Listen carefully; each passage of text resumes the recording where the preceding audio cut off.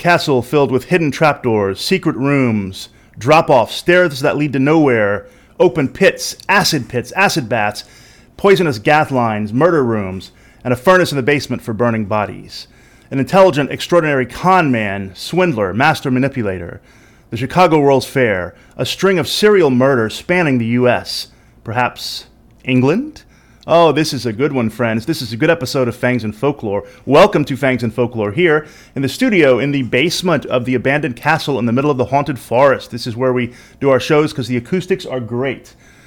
I'm your host, Matthew Miller, expert in all things monster, paranormal, supernatural, and horror. I'm a horror writer from the depths of the haunted swamps of Louisiana, and I welcome you to my horrifying world. Check out my books on Amazon. Beginning with Blood Feud, a punk rock vampire story. It's volume 1 in the Gravediggers series. The Gravediggers are a failing punk rock band who keep crossing paths with all sorts of monsters. It's horror comedy and it's super entertaining. Kindle, paperback, and first 3 in audiobook now, 4 coming out audiobook soon. Stay tuned for my next standalone book coming out, which is about Jack the Ripper, which is very topical to tonight. Okay, so let's do our wine review, as is our custom here. I have a bottle tonight of Portuguese wine. I'm not an expert in Portuguese wine. I feel like I know French, Italian, Spanish wine pretty well, but when it comes to Portuguese wine, I've just had some standards, but I'm not an expert. So I don't know how to pronounce Portuguese correctly, so I'm gonna try my best. It's called Rapariga da Quinta Reserva, and it's a 2018. Okay, so I'm gonna flash the label up there on the screen for you to take a look at. So here in the skull goblet that I found here in the abandoned castle, we're going to have a sniff and then have a taste. Wow, that's really good. It's powerful. It has very, very present tannins. They're powerful tannins, but they're tempered a little bit. I guess with some acidity. There are definitely some oak there. I think this was cellared in French oak for 2 years. It's very subtle. It's very complex. Very smooth in the mouth. And very much dark fruit I can taste here. Black cherries, dark currants, dark plums. And it's very balanced, though. And I don't know how to describe it. It's a powerful burst of flavor. Very nice. That's really good. I recommend that if you can get your hands on it. Oh, that's good. All right. So, I had not planned, and by the way, real quickly, the grape in it is 100% Alentejo. Alentejo is another grape I'm not hugely familiar with, but it sure is good. I hadn't planned to continue the serial killer series any longer, but I have come across a theory that I think is just too interesting to not share with you.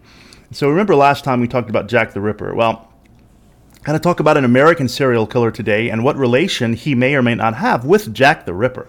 My serial killer disclaimer, I oppose any and all harm of anyone, okay? Now remember that just because we are interested in horror and serial killers does not mean we like what they do or approve of it. Now, we looked at Jack the Ripper, some of the theories about who he may have been. I still like the Walter Sickert theory because he was the artist, if you remember, who painted scenes that were very close, if not exactly, the crime scenes of Jack the Ripper before the crime scene photos had been released to the public. That's pretty damning evidence there.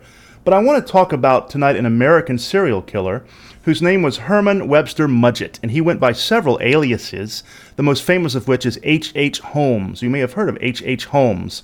He's called the first American serial killer. He is the first that we know of. He was in the 1800s. And what a serial killer he was. Boy, he really took this to an art. He loved his work, and he was a master at it. Of course, his work was horrible and sick, but Now, some historians argue that Holmes was not a true serial killer, but that he killed for money, that he harvested organs to sell to medical schools, and that he sold bodies to medical schools, then used burnt bodies for life insurance scams and fraud. He did do those things, but after examining his life in more detail, I'm convinced that he enjoyed killing as well, that he got a thrill out of it, and that he does fit the definition of a serial killer. So let's take a look at the main points of Holmes' criminal career, and then let's look at this new theory that intrigues me. So, he was born again Herman Webster Mudgett in Gilmanton, New Hampshire on May 16th, 1861. Okay, he had brothers and sisters. His family was descendants of English immigrants new to the U.S. And he went, of course, at that time he was Herman, not H.H. Holmes yet. He was the third sibling born to their family. His father was a farmer and a trader. His parents were very religious Methodists, and I don't think that they were necessarily super poor, but they weren't rich. You know, just the average person in America at that time lived in a small town, did some farming and so forth. He clearly was a psychopath slash sociopath slash the modern term antisocial personality disorder from early on. You know, his life was a series of cons and schemes and frauds and murders. It showed that he didn't care about anyone at all, even his supposed friends and associates and even wives and children. He didn't care. He had no empathy or sympathy for anyone. He is the pure sociopath. All he cared about was enriching himself at any cost. He did not have sympathy. That's very clear when you look at his life. He actually was married 3 times. His first wife was July 4th, 1878. He married a lady called Clara Lovering, and they had a son, Robert Lovering Mudgett, born in 1880 in New Hampshire. Now, H.H. Holmes, as we're going to call him from now on in this podcast, he was rumored by friends to physically abuse Clara. She would show up with black eyes and, you know, beat up face and kind of just stay to herself, all the typical signs of spousal abuse. So he was a real son of a bitch from early on. He entered medical school in the University of Michigan in 1882, and he graduated. So he was a licensed medical doctor. He worked in the anatomy lab, I guess, for practice, and under the tutoring of an anatomy instructor. And they said that his instructor and he got into a grave robbing little racket. And that was very common at the time, both in England and the U.S. Medical schools had trouble getting cadavers for teaching, and so they would kind of pay people under the table to dig up corpses and bring them to them for that purpose. And apparently police kind of looked the other way a little bit. It was the only way they could get these cadavers. So later on, when Holmes is accused of murder, he claims that he was not a murderer. He said all he was just an insurance fraudster. He admitted to that, using cadavers for life insurance, but not murdering anyone. But we'll see that that's not true. So he had a little scheme from early on. In 1886, he's still married to Clara. He marries another woman, Myrta Belknap. Yes, at the same time, neither knew about the other, in Pennsylvania in 1862. So he then filed for divorce from Clara, the first wife, accusing her of cheating, but from what we know, that's not true. He was just a real bastard, you know. And the divorce was finalized, and then, it was never finalized because the court said there's no proof of her infidelity, and she never signed the papers, in fact. She may never have even known about the papers. So Holmes is just living his life with 2 wives now. And remember, in those days, in the 1800s, there was no electronics, no records like this. It was basically, you know, your record of marriage was in your local courthouse or your local church, and when they said, when you're going to get married a second time, they say, promise me you've never married before. You say, okay, I promise, and they'd allow it. There's no other way to do a national network of marriage licenses. All right, Holmes moves to Chicago, Illinois, big city, in August of 1886. That's when he first started using the alias H.H. Holmes in earnest. He began working in a drugstore owned by a lady, Elizabeth Holton, at the northwest corner of South Wallace Avenue and West 63rd Street in Englewood, which is kind of a urban suburb of Chicago that's still around today. He got hired at this drugstore, this pharmacy, and apparently he was a really good worker, worked hard, stayed extra, you know. He really impressed his employers, which is interesting because oftentimes sociopaths and serial killers kind of go from job to job and get fired and never really do well at jobs. So he ended up buying the pharmacy from the owners, and now he's a business owner. So what he does, he purchased an empty lot across the street, and he began the construction of a building.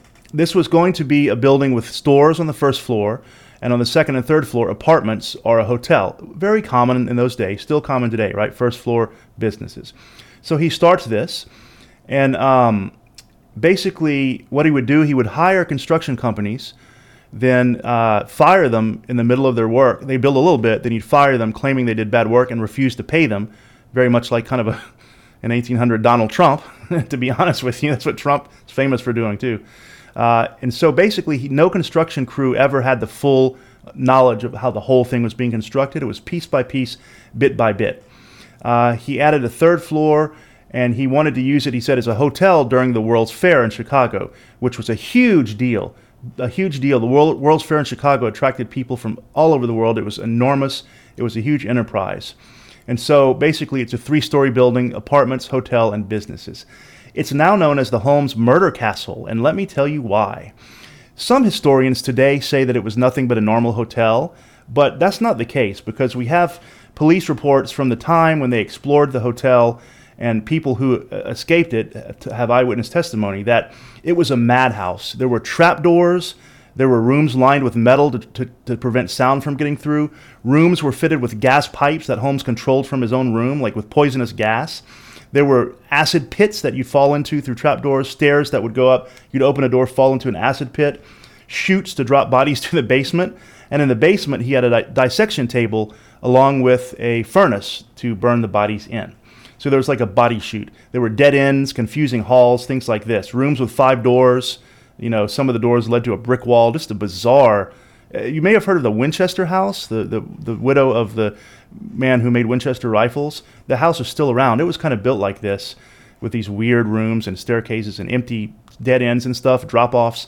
But she did it. Miss Winchester did it because she was afraid of spirits haunting her from the ghosts of the people her husband's rifles had killed, while Holmes did it to kill people. You know, he was absolutely killing people. And this was documented by the police, the layout, the floor plan.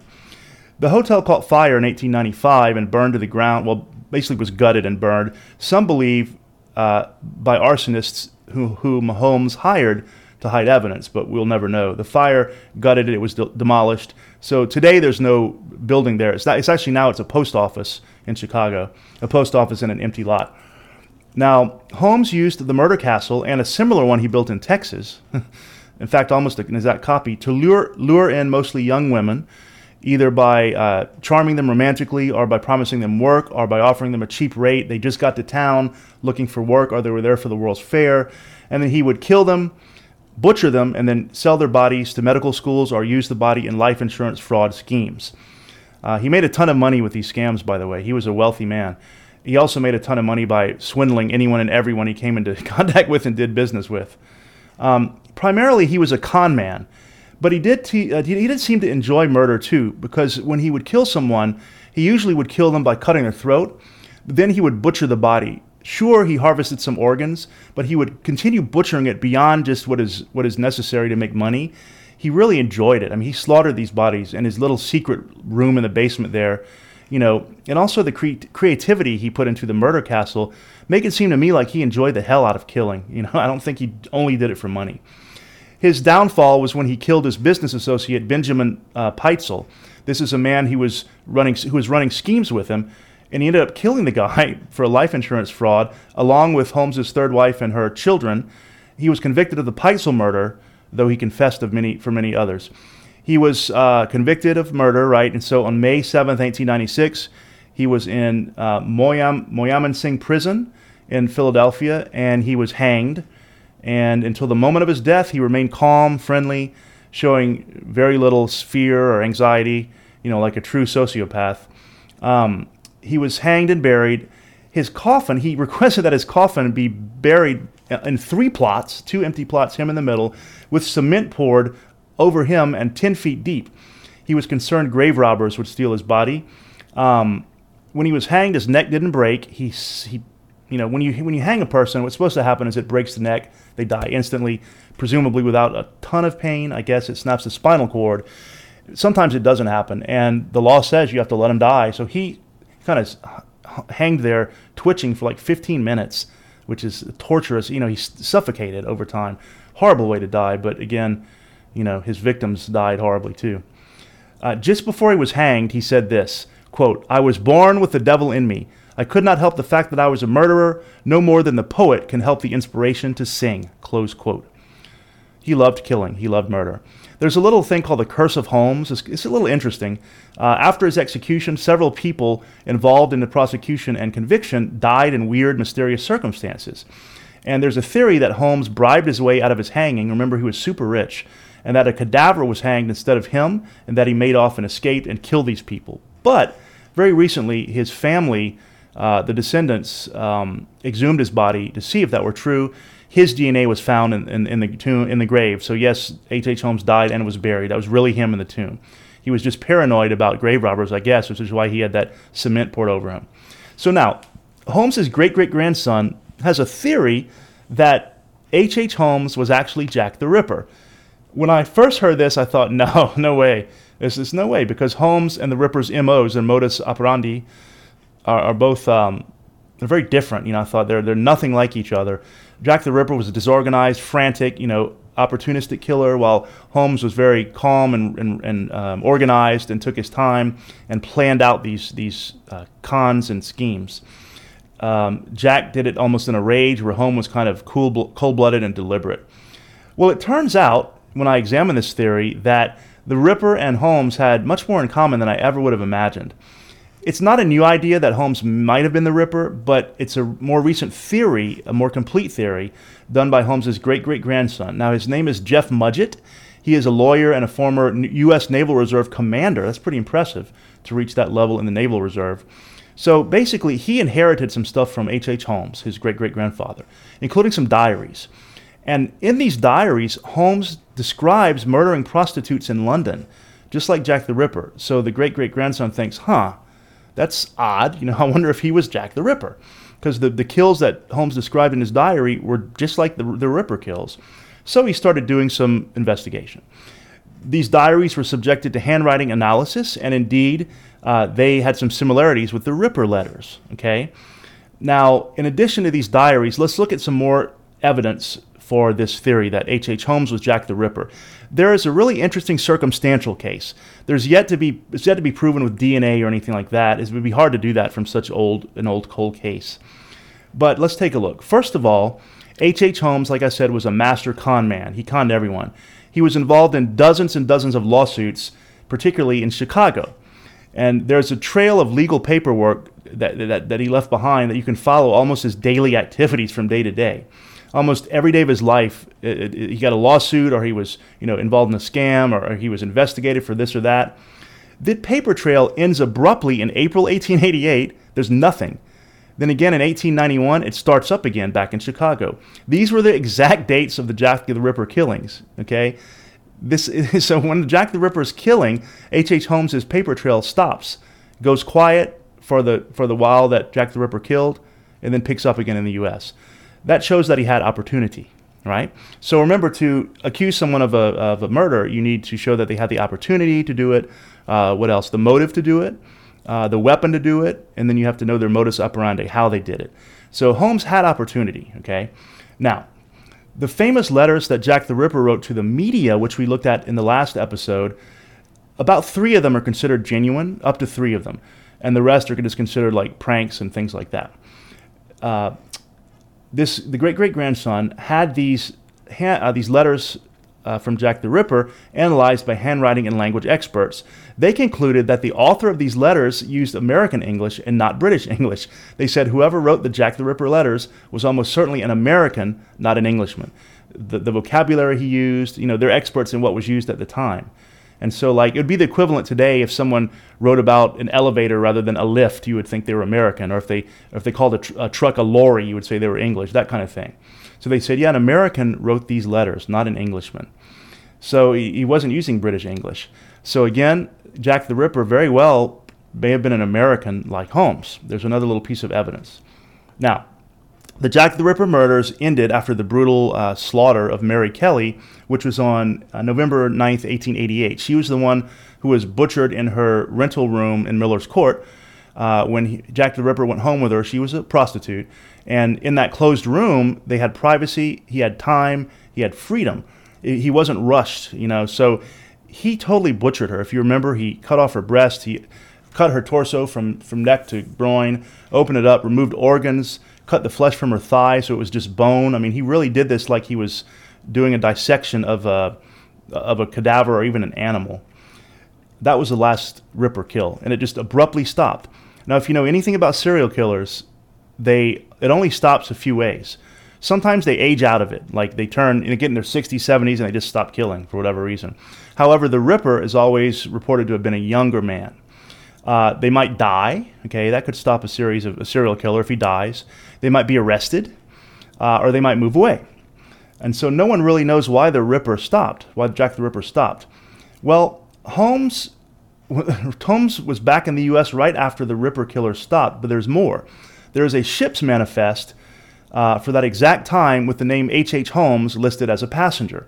Now, was H.H. Holmes a common name at the time? I don't know. I assume Holmes was fairly common, H.H. Herman or whatever. But to put it as H.H. Holmes was not super common at the time, not really.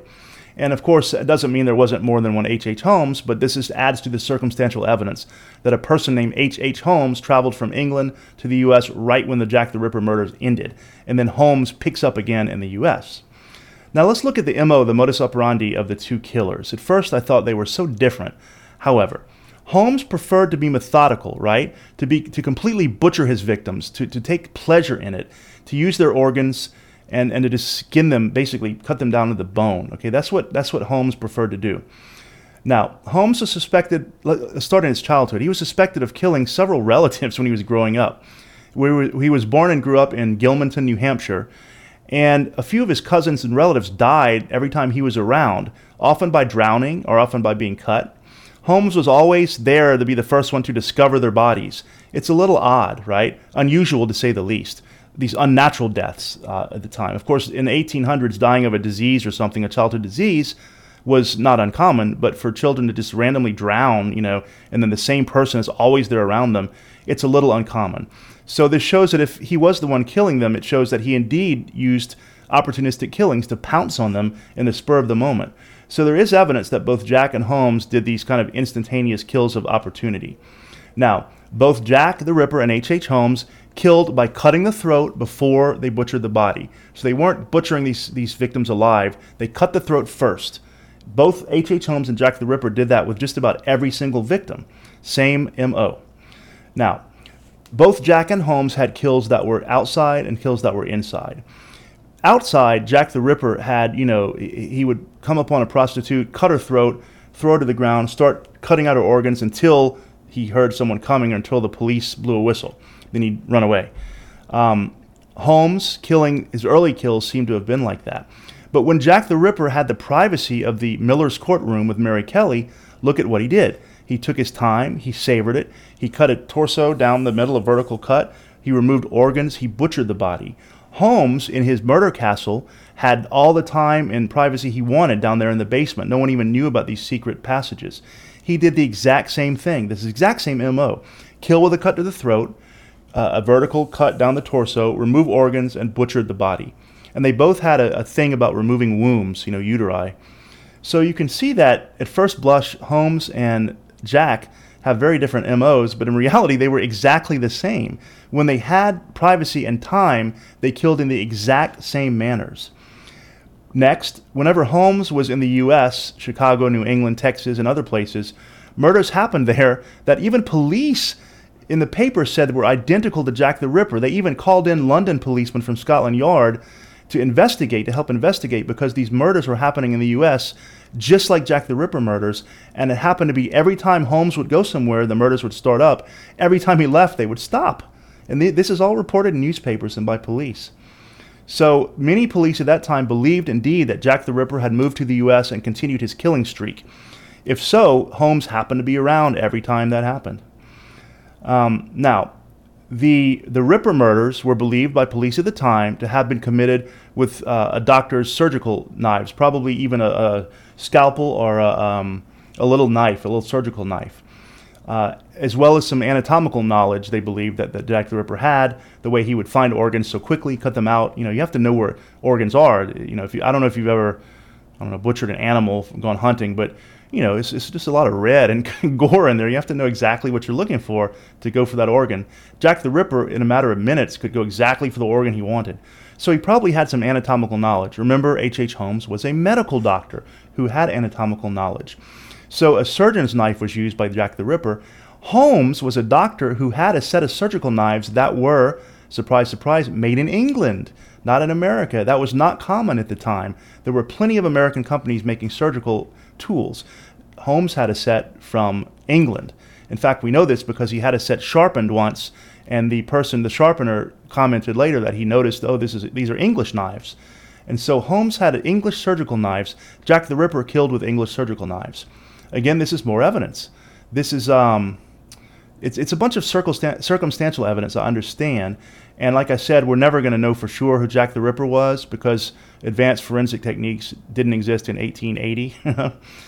There's another fascinating to me, this is really the best evidence there is, piece of circumstantial evidence. So Holmes's great-great-grandson, who has this theory, he procured a box of papers and photographs from a place that Holmes had lived in, a house he had lived in, where Holmes was known to have received in the mail and collected photographs and kept them in a box. It's almost certain that this box belonged to H.H. Holmes. Now, the box contained many, many photos.